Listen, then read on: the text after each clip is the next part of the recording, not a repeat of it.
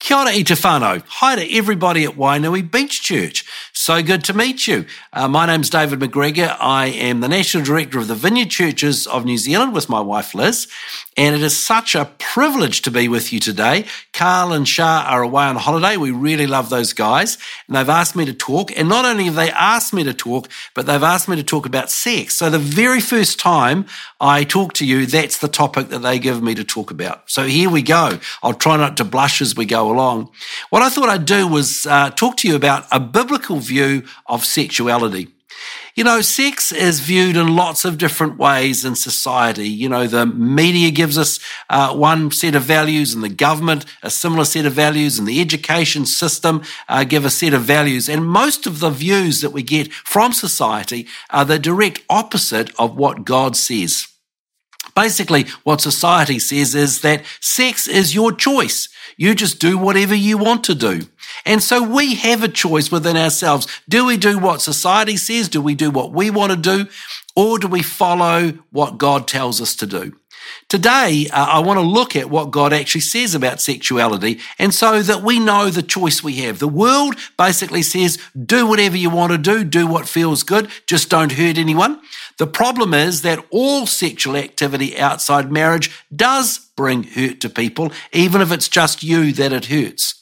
You know, God has designed sexuality and He's designed it in a certain way. And when we understand what God has designed sex for, then we can make sure that we don't hurt ourselves and others. We've got 3 wonderful little grandchildren, and my oldest grandchild is a little boy, Marley, who's actually having his birthday this week. He's going to be 3 years old. And recently I gave him a bus, a little toy bus, which he's absolutely loved. He said to me the other day, he said, "Papa, bus doesn't work anymore." So I picked it up, and as I turned it around, a whole lot of water poured out of the side of it. And I realised that this little bus that had flashing lights and all sorts of things had been put in the bath. Now, if you look at the instruction manual, you will see it says, "Do not immerse in water." Actually, my little grandson, Marley, loves water. He's been tipping water into all sorts of things. The other day, I actually saw him in front of our very expensive amplifier, tipping water in through the air vent.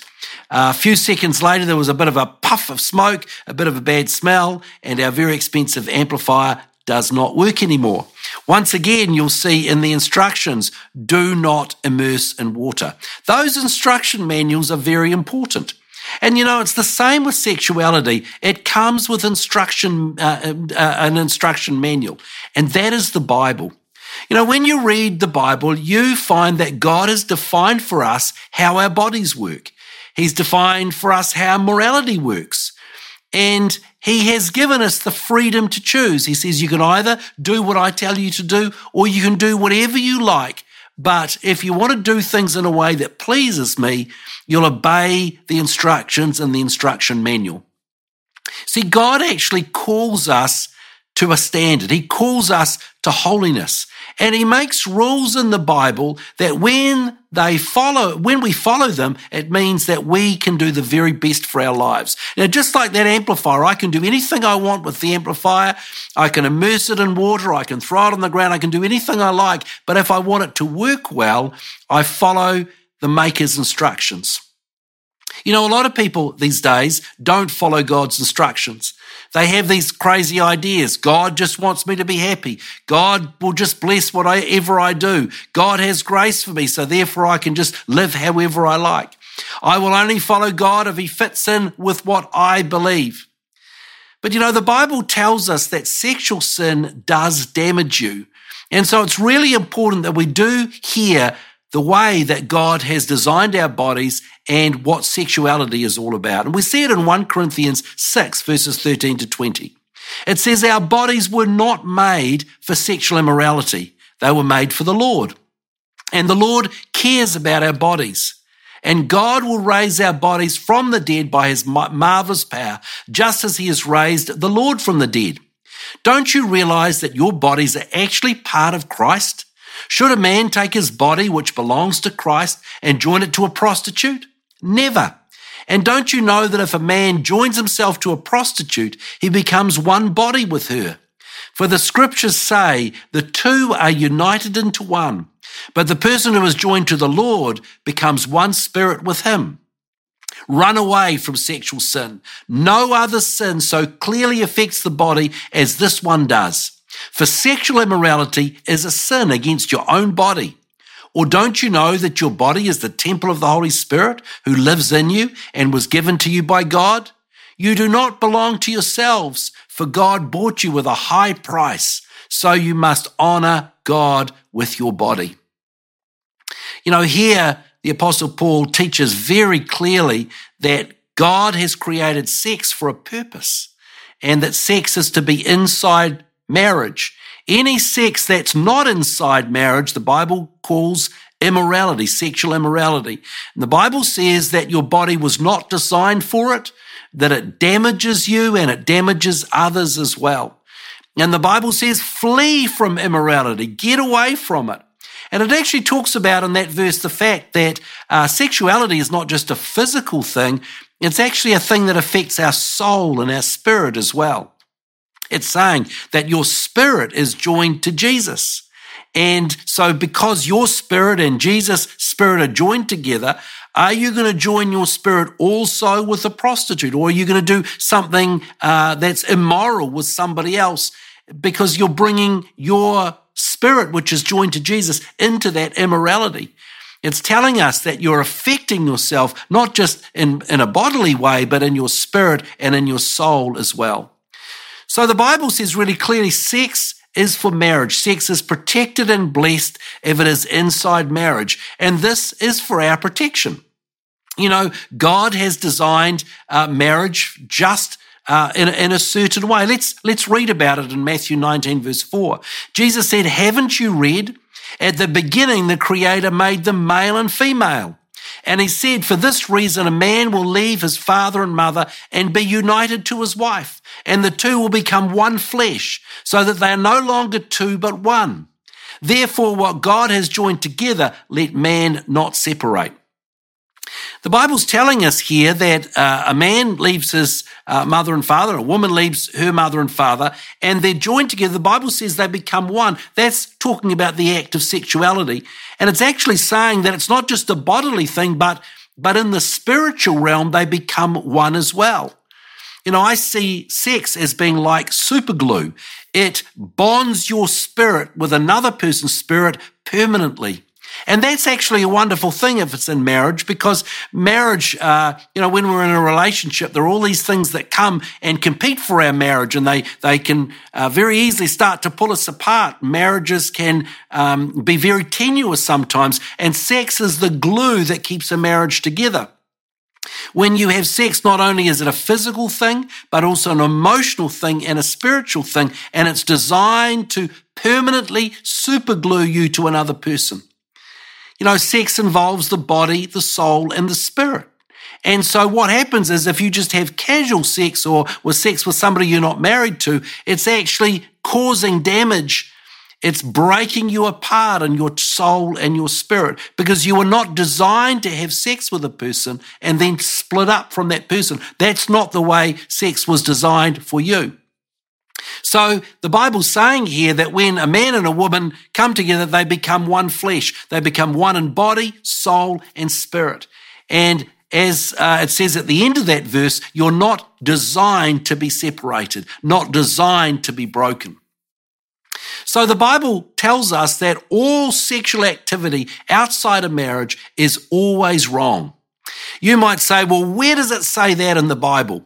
Well, the Bible uses a number of biblical words. One of the words is fornication. It's the Greek word porneia, and it literally means any sexual activity outside marriage. So you'll see that word fornication that will come up a number of times. Another word that the Bible uses is the word lasciviousness. It's a very old-fashioned word. It's the Greek word aselgia, and it means lustfulness or sexually trying to turn people on or sexually arouse people. Another biblical word is the word adultery, and of course adultery is sex with someone else's spouse.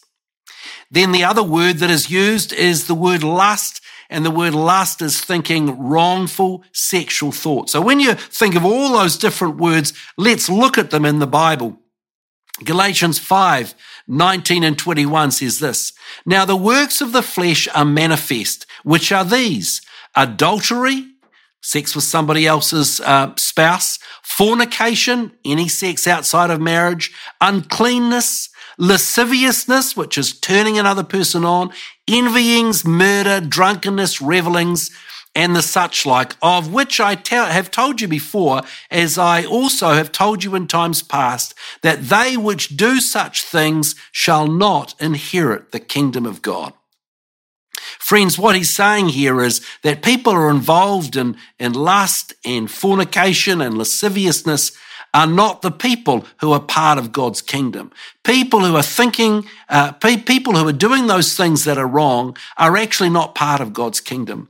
They have left those things behind. The Bible says that even thinking lustful thoughts is wrong. And we see that in Matthew chapter 5, 27 to 30, where Jesus says, "You have heard that it was said, 'Do not commit adultery,' but I tell you that anyone who looks at a woman lustfully has already committed adultery with her in his heart. If your right eye causes you to sin, gouge it out and throw it away. It's better for you to lose one part of your body than your whole body to be thrown into hell. And if your right hand causes you to sin, cut it off and throw it away. It's better for you to lose one part of your body than for your whole body to go into hell."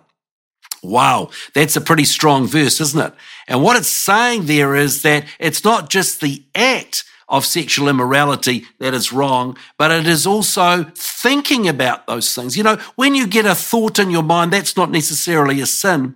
But when you fantasize, when you keep those thoughts there and you're playing them around in your mind, the Bible says that's where it becomes sinful.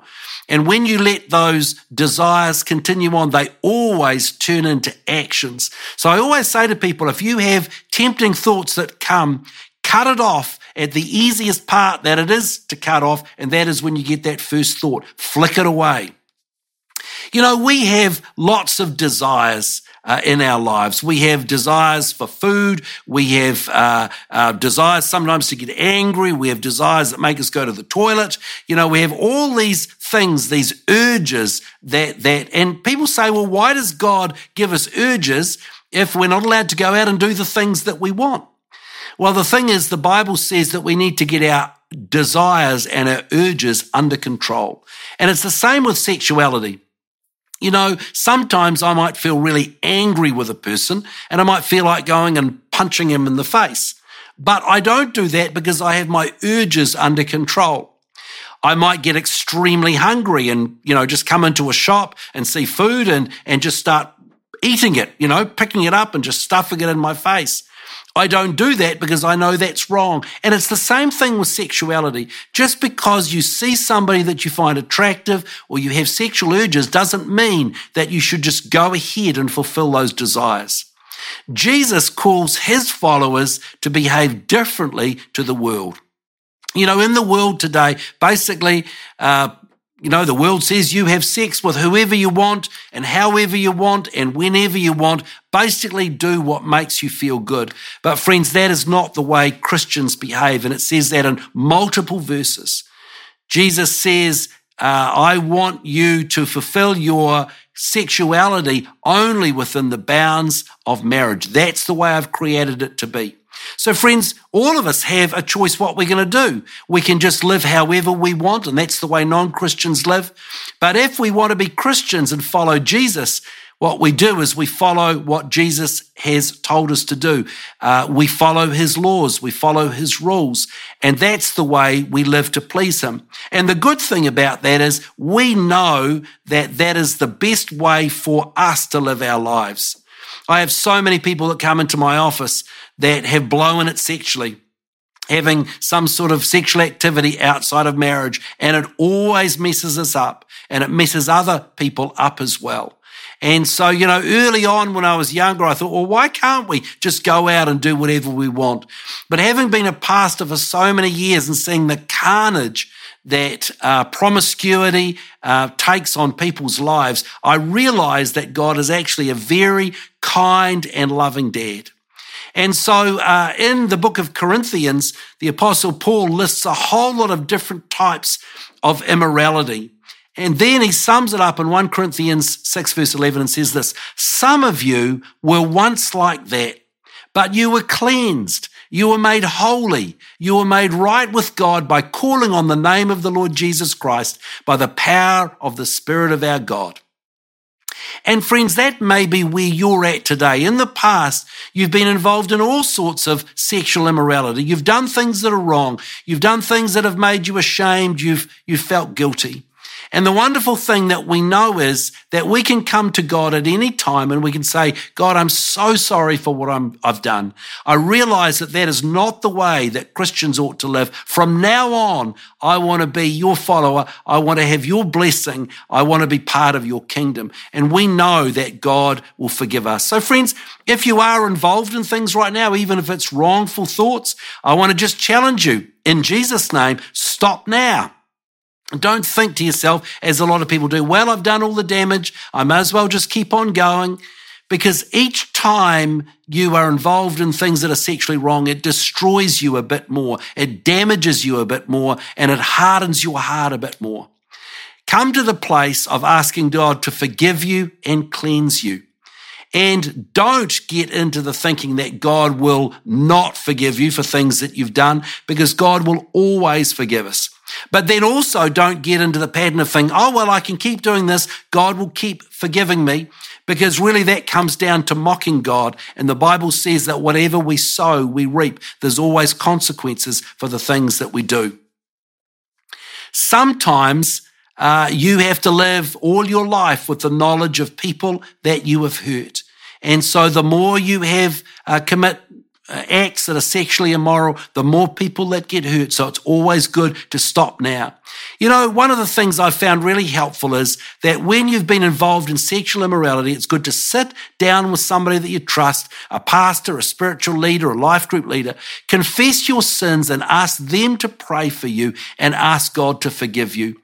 And then maybe get somebody to pray for you that the spirit and the soul ties that you've had with other people would be broken off as well. And then ask God for a fresh start.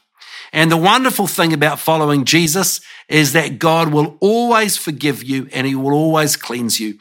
I love that wonderful verse in 1 John 1 verse 9 that says, if we confess our sins to him, he's faithful and just to forgive us and cleanse us from every wrong. So friends, really what it's all about is making a decision who you're going to follow. You know, we know that in the book of Genesis, Eve came and saw the tree that had the fruit on it. God had said, don't touch that fruit, otherwise you'll die. And the serpent said to Eve, how come you're not touching that fruit? Eve said, well, God's told us not to. He wants to protect us. And the serpent said, no, God doesn't want to protect you. He wants to stop you from having fun. What could possibly go wrong with eating that apple? Go on, have a go, just eat it. Honestly, God wants to stop you from having fun. So we know the story that Eve went ahead and ate the apple and then fell out of relationship with God. And friends, Satan's tricks are still the same today. You know, he points to something and says, why on earth would God say, don't do this thing? God's wanting to stop you from having fun. God's wanting to stop you from being like everybody else. God's holding out on you. You live how you want. You make your own decisions. Don't let God decide how you should live. But friends, as Christians, we believe that God is our loving Father and he knows what's best for us. So I want to commend to you as we close today that your heavenly Father has got the very best plan for you. If you've messed up, come to him and ask him to forgive you. Get others to pray for you and pray for cleansing and healing. And if you're younger and never fallen into any of these sins, that's a wonderful thing. Make a decision early on that you're going to follow what Jesus says. You're going to follow what the Bible says. At the moment in the world, there's all these messages that are saying, go out and do this and try this and experiment with this. And I tell you what, Jesus would say to you, all those things lead to trouble. All those things lead to disaster. Follow Jesus and your life will go well. Trust him and he will lead you along the best path. Well, it's been an absolute privilege to speak to you today, even on this tricky topic. and I want to pray a blessing over you, but I want to pray for people who may have messed up in this area today. So let's pray together. Father, I pray for all the wonderful whānau at Wainui Beach Church. I pray that you'll bless them and watch over them in these strange times. I pray especially for those who may have made mistakes or fallen into sin in the sexual area. I pray, Lord, that in the coming days they would take some time to ask you to forgive them, maybe gather people around and get them to be prayed for and break off soul and spirit ties over them. And I pray that they would come to a place where they feel free from guilt, that they feel completely clean, and that they can have a fresh start. And Lord, I pray that if there's anybody in Wainui Beach Church today that doesn't know you but wants to know you, that they would make a step towards you today. Maybe they would pray a prayer along these lines. Dear Father, I thank you that you know about me even though I don't know you. Thank you that you love me. Thank you that you sent your son Jesus to die on the cross for me. Lord, today I want to ask you to forgive me for all of my sin. Thank you that Jesus paid the penalty for my sin on the cross. I invite you into my life. I ask you to come and fill me today, fill me with your Holy Spirit, and I choose to follow you with all of my heart. In Jesus' name, amen. What a blessing it's been being with you today. I can't wait to be up in sunny Gisborne around Christmas time and maybe get to see some of you then. You'll have Carl and Shah back next week, and I know you give them a wonderful welcome. Been so good being with you. God bless you. Ka kite anō.